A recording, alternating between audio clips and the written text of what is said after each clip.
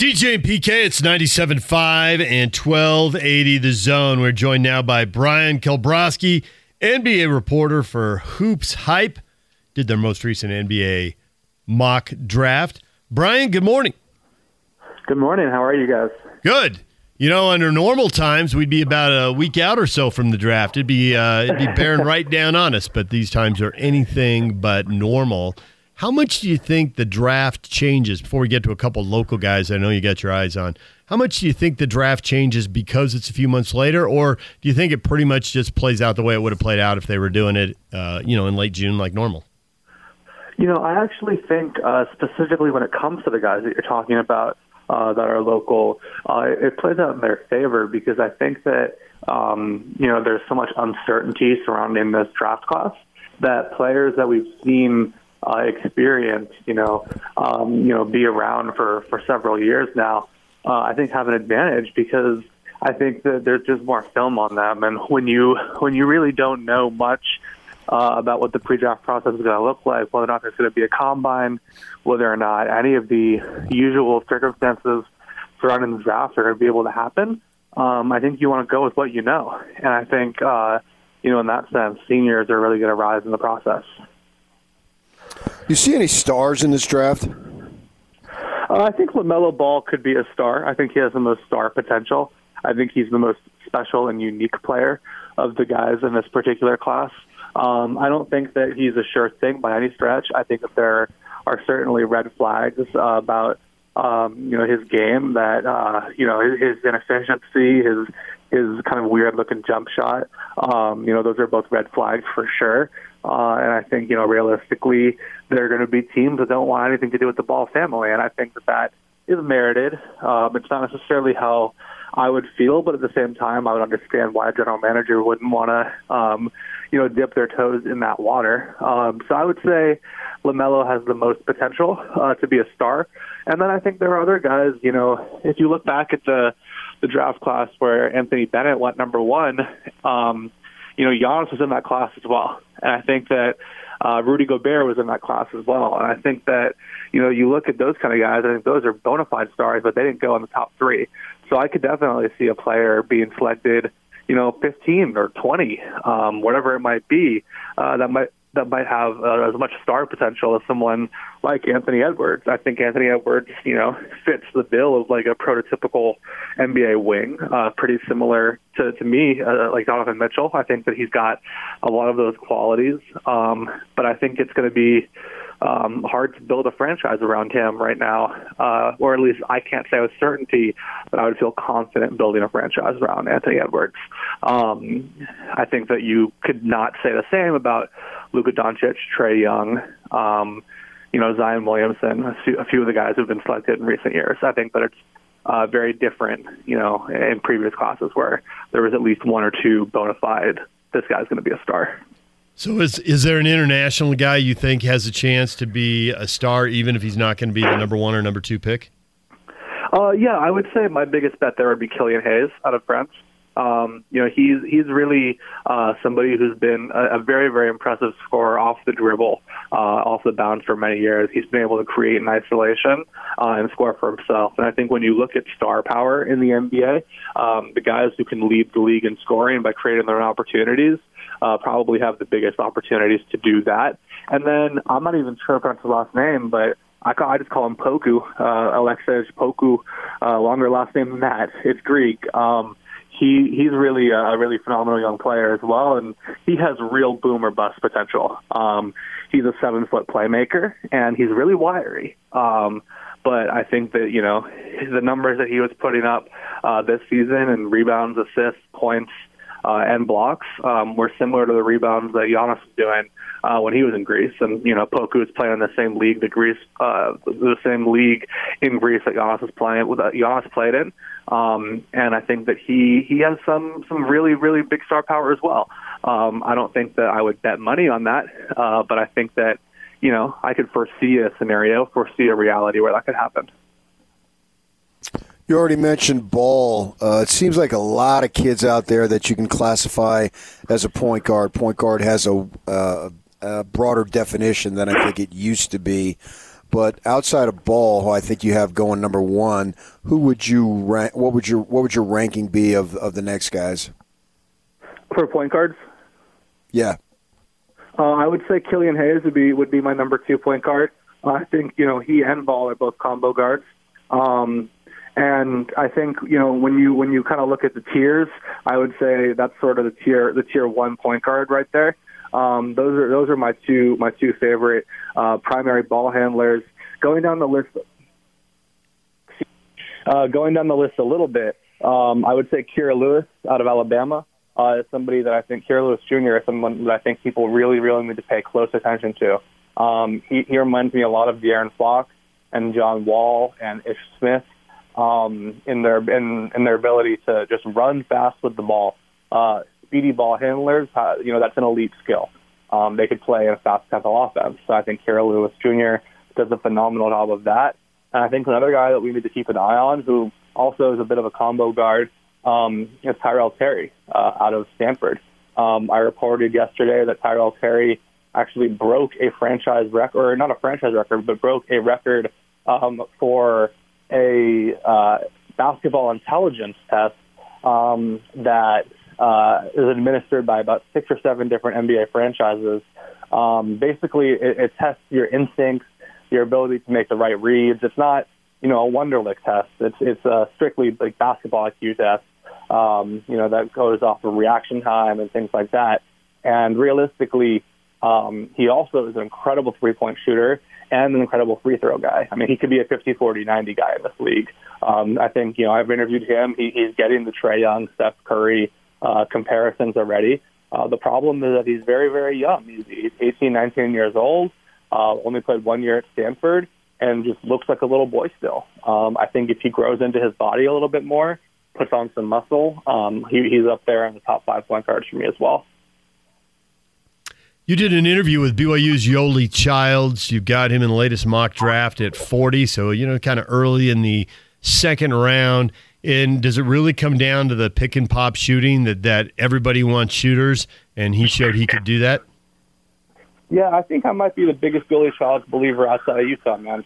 I don't know what people are missing with him. I'm not sure why it feels like I'm the only guy that has him in mock drafts. I think that he is one of the biggest sure thing players in this draft. I think realistically, Yoli Childs is somebody who just blew me away. I've interviewed him 2 years in a row now because he tested the waters last year. I had a great conversation with him last season before he decided to return to Provo. And realistically, man, I can't buy enough stock in the guy. I think, second round is a fair evaluation for him, considering his age. But I think whoever gets him is going to get somebody that they can rely on for years. And I think he's going to be a great clubhouse guy. And I think he's going to be a great, basketball player as well. And I think that, your goal as an NBA player, beyond the minutes should be to earn that second contract with the franchise that drafted you. And, that's somebody who I think can very well do that, because I think that he has that kind of, understanding and maturity. And so we talk about, the pick and pop, and his shooting obviously played a really big role as a senior at BYU. I think his, near 50% shooting clip from the three is beyond insane, something I never would have expected in a million years going into the season. But, he showed it to us, obviously, once he did get on the court. But I think, the other thing with Yoli is that you're drafting an adult. And I think that that goes a long way, because a lot of guys flame out really earlier in their career. They finally get their $1 million. Their goal their entire life was not to be an NBA basketball player, but to be a first-round pick and make the millions. And they made the millions, and they, got that first-round pick, and they stopped caring. I think that, that's a real thing that you see in the NBA all the time, and you see that from top to bottom. And there are some guys who just can't handle the lifestyle. I cannot say the same about Yoli Childs. I feel the exact opposite way. I feel like he is someone that I'm confident can absolutely handle it. Do you have any thoughts about Sam Merrill out of Utah State? Love the guy. I think that he's maybe the most underrated player in this draft class, not named Yoli Childs, man.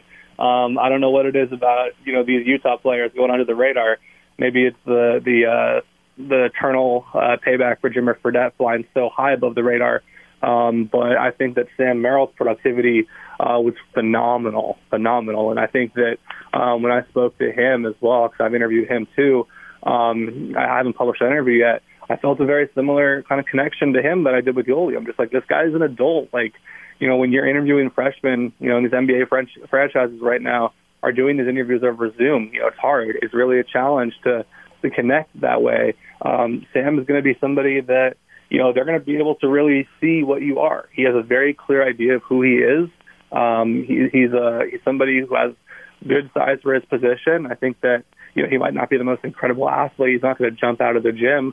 But he's somebody who I think you can count on to get that ball in the bucket and make the right basketball play. And, I'm biased stock in Sam as well. I think that he really proved something to me over his 4-year career, man. I mean, he's a great shooter. And, the Athletic's John Hollinger, who used to be a phenomenal writer for ESPN and then worked in the Memphis Grizzlies front office for several years as well. He thinks that Sam is the most underrated player in the draft as well. And I think that he makes a lot of good points in identifying that. So, as I look at the assessment of these two guys, and this is Brian Kabrowski joining us, NBA reporter for Hoops Hype, did the most recent mock draft. The two things they have in common, maybe why they could be overlooked, I guess there's three. One is people could just be wrong, so we can set that aside. Two, it's your point that they are mature and grown up. And do they like drafting 19 and 20-year-old guys who have more upside? Yes, you have to deal with some immaturity, but there's more upside, whereas these guys are more finished product, and they're not projecting them to get a lot better. And then the other thing is, do they just not think these guys are athletic enough to stay in front of anybody in the NBA, that they're going to be matchup issues, and that's why they're falling? Yeah, I mean, I think if you look at Yoli's improvement year over year, heading into his senior year, I mean, no one saw that three-point shooting come in.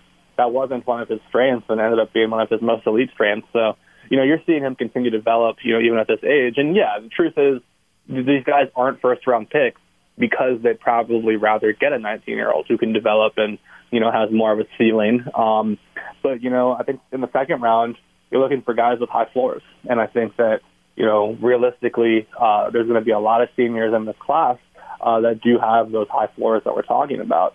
And I think that, for me, it's really easy to see, at least offensively, the role that both of them can play. Defensively, I'm more concerned about Sam than I am about Yoli. But that doesn't mean that I don't trust Sam defensively.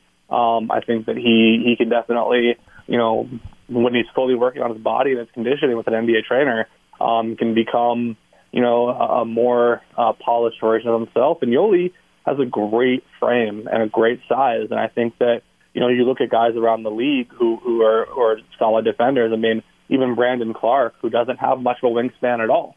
I think that, he's built fairly similar to Yoli.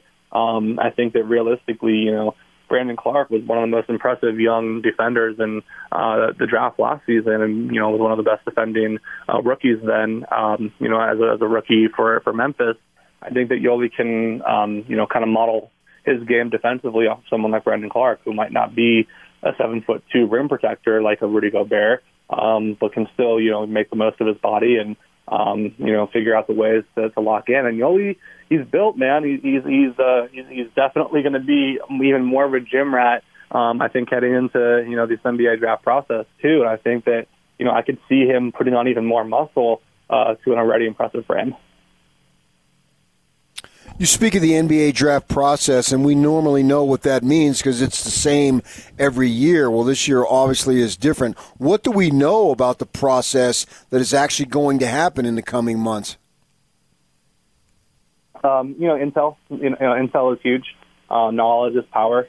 There are NBA franchises that call reporters like me, and they ask for what I think of certain guys, and that's the real thing. The more that you can hear about a player, the more that you can learn about his background, the more that you can understand, his maturity, what his self-identifications are, where his rooms to grow are. I think that all of those things are crucial for identifying, the next NBA star. And I think that when you look at that, you kind of look for things that have worked for you in the past.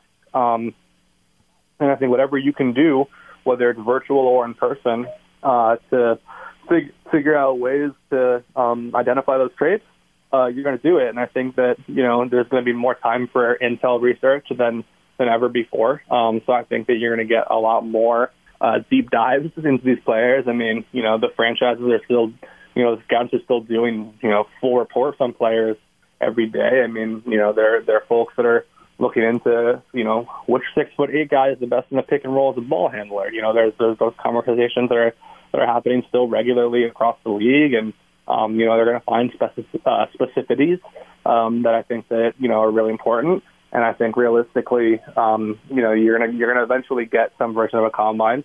I think I could see a scenario where it could be virtual. Excuse me, but I just foresee a situation where as much knowledge as possible is going to go a long way here. So it's interesting you say that. One of the guys, and you had him ranked as the last pick in the first round of your mock draft, is Nico Mannion. And his dad played at Utah, so people here know him. His dad played for the Jazz and did broadcasting for the Jazz for 5 years, and he did radio shows with us for a while. So we know him, and we knew Nico when he was in elementary school. So it's kind of a weird deal to know someone in elementary school who's now a projected first-round pick, but just barely. We saw him in the lottery. We saw him in the top 10 in some mock drafts.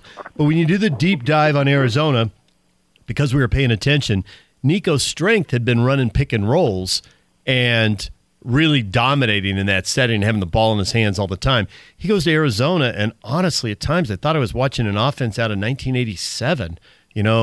Bring the ball up, throw it to the wing, go and screen away. I mean, it was really old school.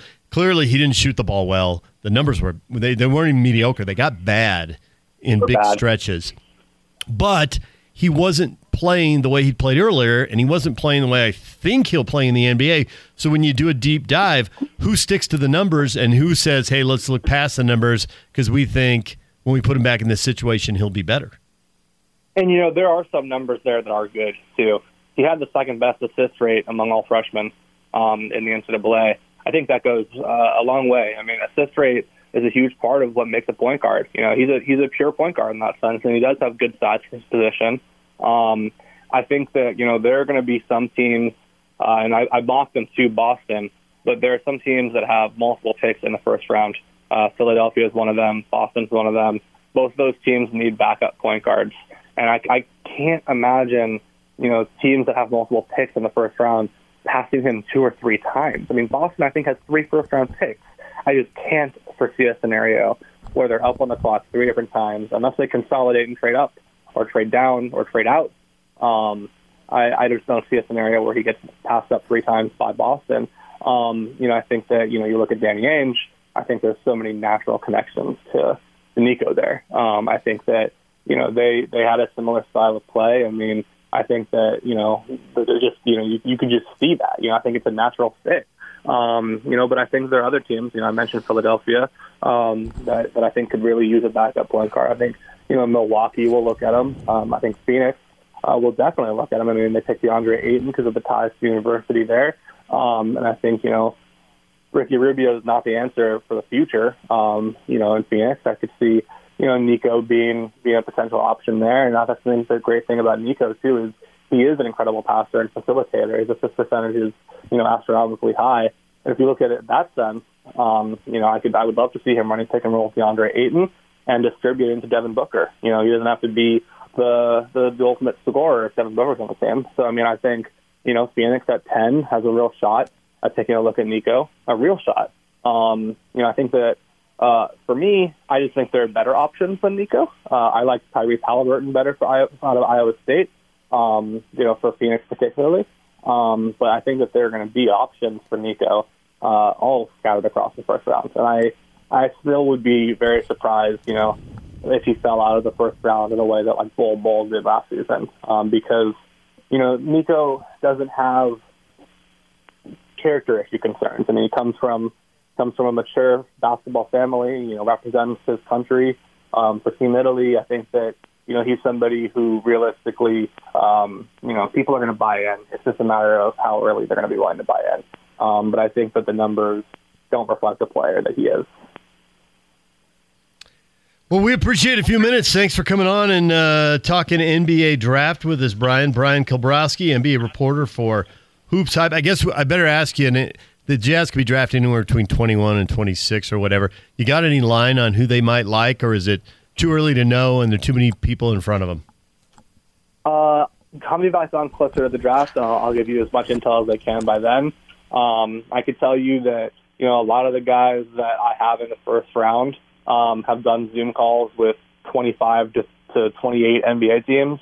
So I imagine that Utah has been among those 25 to 28 teams for the guys in the first round. So realistically, I could see a situation where the guys who, you've heard good things about, Utah probably likes. But I can't quite give you any scoops yet because I don't have much intel in terms of, guys that I think could really fit. I'm kind of pulling my brain a little bit here.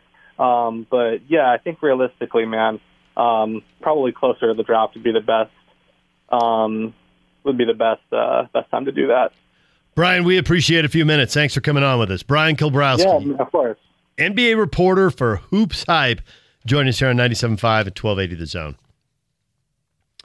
DJ and PK brought to you in part by Action Plumbing, Heating, and Electrical. Spring into action now. Mention this ad and receive $33 off any service. Call Action Plumbing, Heating, and Electrical today at 801-833-3333. That's 801-833-3333. Take the Zone with you wherever you go. Let's go. Download the all-new Zone Sports Network app on your phone and get live streaming of the Zone as well as podcast editions of every show.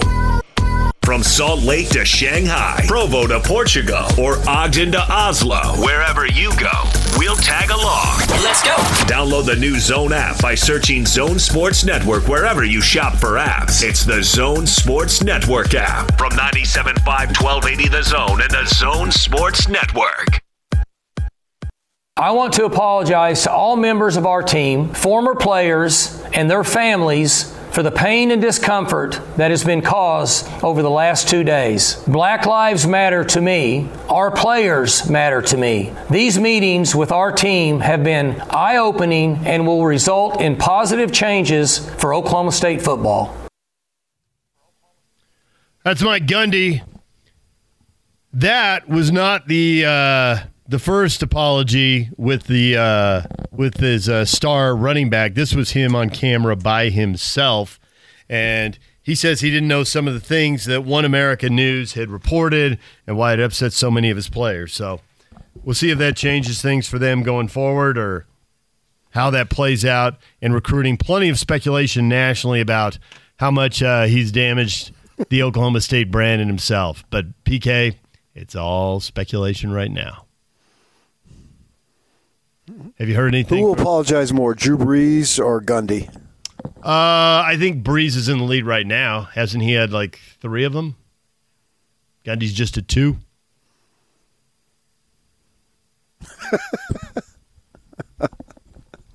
Just at 2. Just at 2. Okay. It's 3-2 right now. The T-shirt apology. Yeah.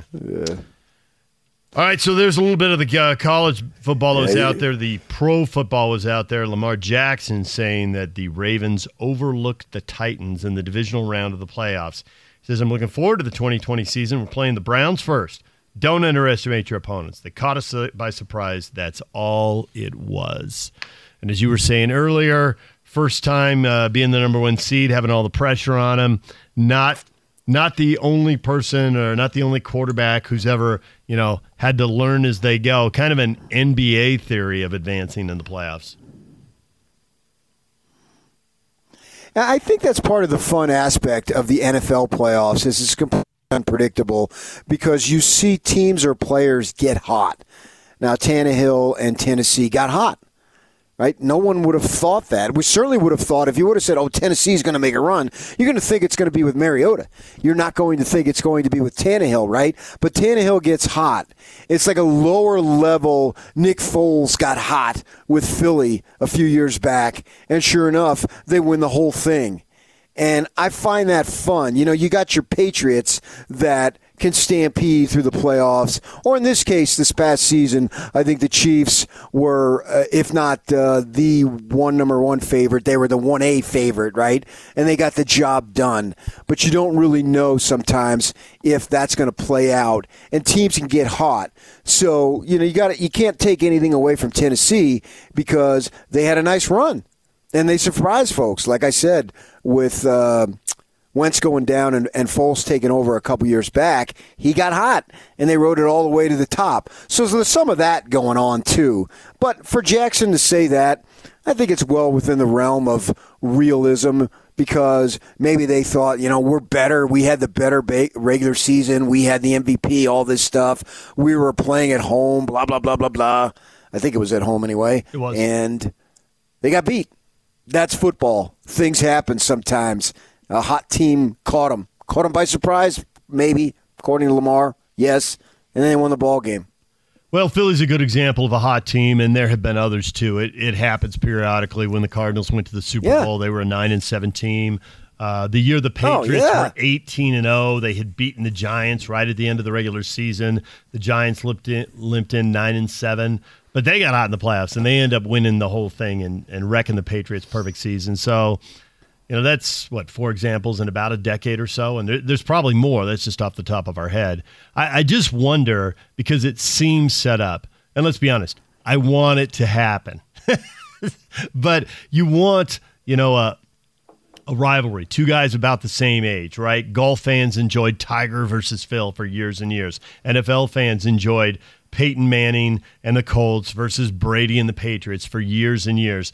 And now you've got 2 guys who are about the same age who are already really good. And what we need is Kansas City versus Baltimore, Jackson versus Mahomes. It's set up. Injuries could wreck it. Maybe one organization stumbles and doesn't put enough of a team around those guys year in and year out to make it happen.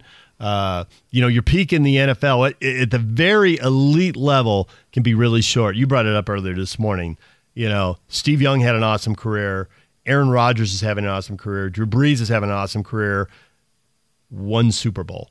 Maybe a second Super Bowl appearance. But look at Brees and the Saints, as good as they've been.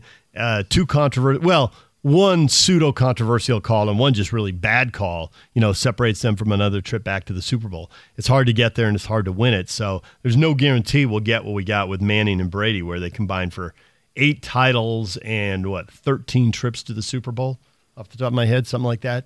I mean, that's next level stuff. These guys are young enough they could do it. It doesn't mean it'll happen, though. A pseudo call. My Aunt Maisie, she died a couple years back at 100 years old. She was married to my Uncle Tommy Pseudo. Oh, yeah. Nice.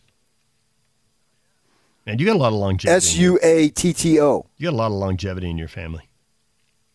You got a lot of longevity. That's right. So you better get yourself in shape. You better get with Kyle Collinsworth, because I want to be doing this show for many more years to come.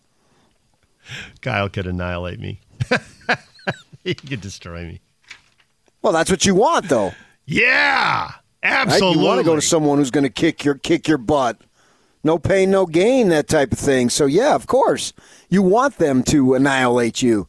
You got to pay the price. That's the thing that I've learned, and whatever it is, unless you're fortunate enough to be born into something, you've got to pay the price. And probably if you're born into something, to a large degree, you've got to pay a price too. I don't know. I'm not in that situation. But you got to pay the price, man. And so when it comes to conditioning and all that stuff, whatever your goals are, you got to pay the price. 10 years ago this week, the Utes were invited to the Pac-12. The Pac-10 turned into the Pac-12 with the Utes and the Buffs joining the conference. And we've been talking with people, a lot of people posting on social media, how good has it been? How much have you enjoyed it? Has it been everything you thought it would be? And it has been overwhelmingly positive in the feedback. Some complaining, maybe from people who aren't Ute fans. Some complaining it hasn't been perfect, but largely it's measured up. You thought it was going to be great, and it's been great.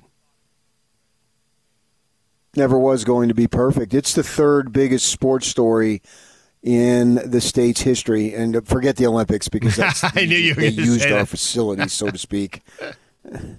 I was waiting to see if I could jump in. It's not really a local story. You've got the Olympics won, PK. No, I don't. You would have to go with the NBA Finals, getting 2 shots at Jordan here. The whole world watching, just this basketball icon legend. And LaVelle building. I don't even have that in my top 3. Really? Lavelle building something out of nothing? Lavelle, I have number 2, yes, but I have just the Jazz moving from New Orleans to Salt Lake. That's bigger than any success that they made. The fact that they're here, just like the Utes, it's not necessarily about their success. It's the fact that they're in the Pac-12. The table is set. Everything else can happen from here. The table is set. You got to get the team. Exactly. You have to have that happen first. Yeah. So you have to, in order for David James Snigeldorf III to do great things in various communities in multiple states, you got to have Mama James and Daddy James. Well, you can follow the rest of what needs to happen, right? Once that happened, then the greatness ensued. Same type of principle. You follow me? Unfortunately, I do.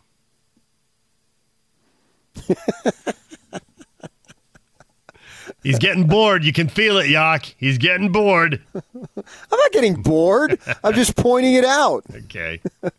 We have a friend of the family, and she was adopted. Mm-hmm. And just recently, a couple years back, she's a mom now, got a bunch of kids. They gave her one of those DNA test kits for Christmas. Right. Well, so first week of January, she does it, right?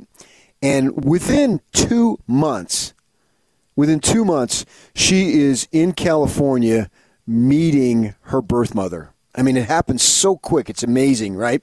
Well, we've known this gal. She's the Jackson Hole one, to just give you a little inside info. Got it. She's good friends with your wife.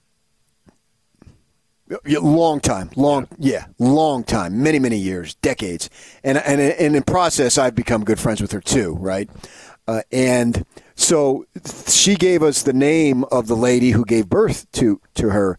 And I checked out her Facebook page, and you do the math.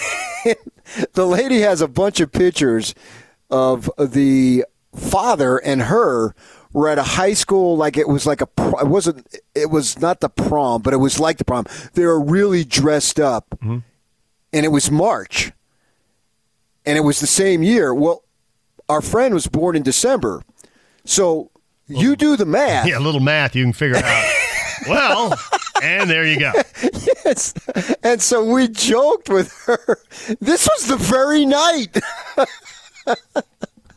And, I mean, she has to laugh about it, too, because you could see they're all dressed up, and it's a big, fancy thing, and it's not hard to figure out.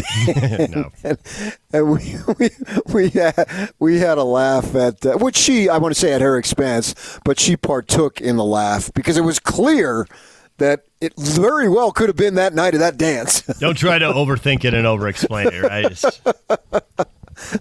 most likely scenario here.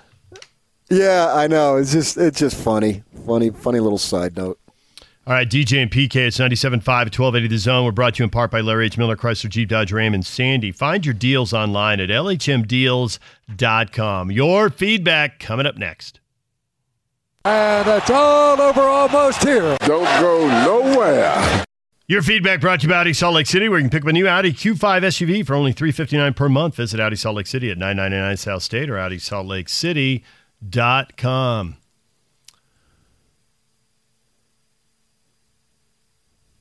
Question of the day. Utes, 10 years since the Pac-12 invitation. Has it been everything you thought it would be? An SLC runner says no football conference titles. So, no. Man. No. Winner, get out. Winner, get out. No way, man. You've got 3-4 programs that are going on 50, 60 years who haven't won one, and you thought you were going to get one in 9 seasons? Wow, man. Yeah, the fact that they've been in contention for legitimately half of those times is impressive, because you've won it twice, so the division anyway, so that obviously puts you in contention. But there's been at least 2 other times off the top of my head, deep into November, they have shots to win the division. In fact, even the first year, so 5 out of the 9. Yeah, I think that's impressive myself. I think that most people think that, and I think that's why they have such big, passionate crowds there, especially compared to what you see when you look around the league where teams aren't in contention 5 times in 9 years. So you see empty seats, empty benches, big stretches of concrete, whatever, depending on the stadium. But it's because those teams aren't in the race 5 times in 9 years. If they were, there'd be a lot more people there. Oh, yeah, gosh, you're absolutely right. I was down in Tucson in November this year. They were already, they didn't know it, but they were already practicing social distancing. Right. Jeff tweets at us, the day it happened, I said that BYU football died that day, and that's still my opinion. It did not die. That's too strong, but it definitely took a hit. That is too strong. It has taken a hit, but they've kept it afloat. If they got an invite into a Power 5 league, and ultimately you do need to get into a Power 5 league, but it didn't look dead last year when USC was walking off the field with a loss and BYU fans were on the field whooping it up, going nuts. Oh, yes, and I was on the field and the speakers blaring, which I was screaming, singing at the top of my lungs, "We are the champions." Yes, I remember it like it was 8 months ago. Thank you. All new dad bod. I mean, we haven't lost to BYU since we went into the Pac-12, in football anyway. It seems to have definitely changed our mentality to what kind of games disappoint us, and we've raised our expectation bar big time. That's Agreed. all true. I think that's all true. Yes.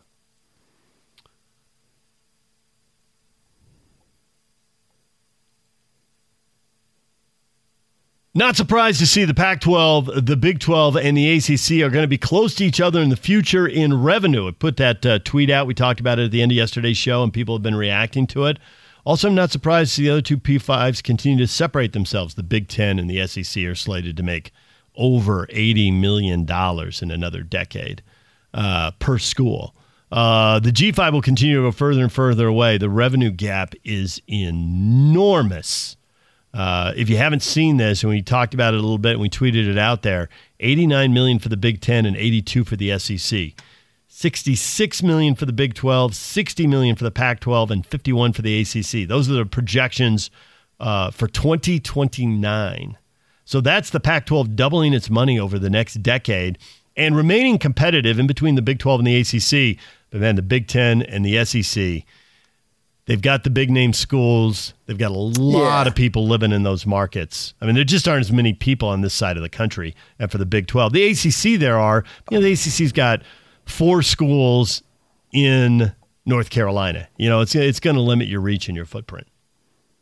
Yeah, well, I've covered games for BYU, Utah, and Utah State for that matter, in all of those conferences that you just mentioned.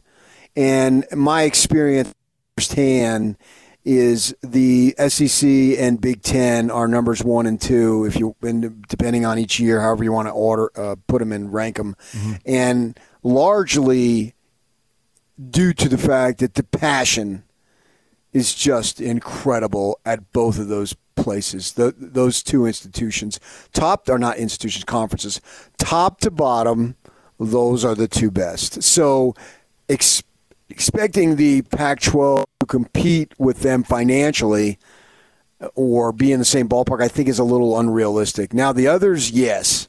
But those two, based on my experience of having been to several of schools in those conferences covering those games, I mean, come on.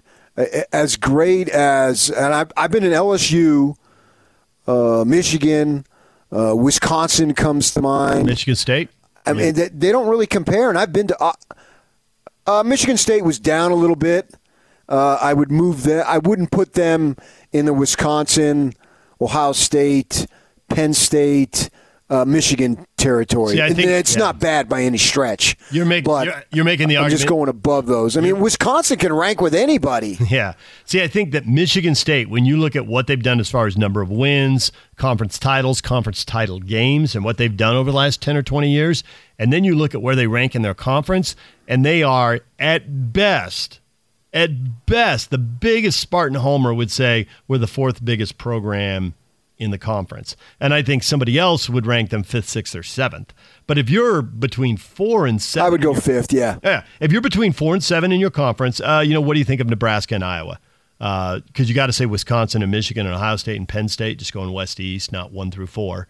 But those 4 programs are enormous. Yes. And Nebraska and Iowa have got pretty, Nebraska's been down, but they've got pretty good tradition. So wherever you put them in there, 4 through 7, if that's 4 through 7 in your league, and you look at how many people go to those games and how much they've won, that's an awfully good league. It's a heck of a resume. Yeah, absolutely. Yeah, no question. All right, DJ PK, we are out of time. Thanks to Brian Kilbrowski from Hoops Hype for joining us. Kyle Collinsworth, former BYU basketball star, going abroad somewhere. He cannot disclose where yet. But thanks to them for joining us. If you missed those interviews, check them out online at 1280thezone.com or wherever you get podcasts, Stitcher, Spotify, iTunes, Google Play. The whole show will be up, and you can listen whenever you want there. DJ PK, we'll see you tomorrow. Scotty and Hans are next.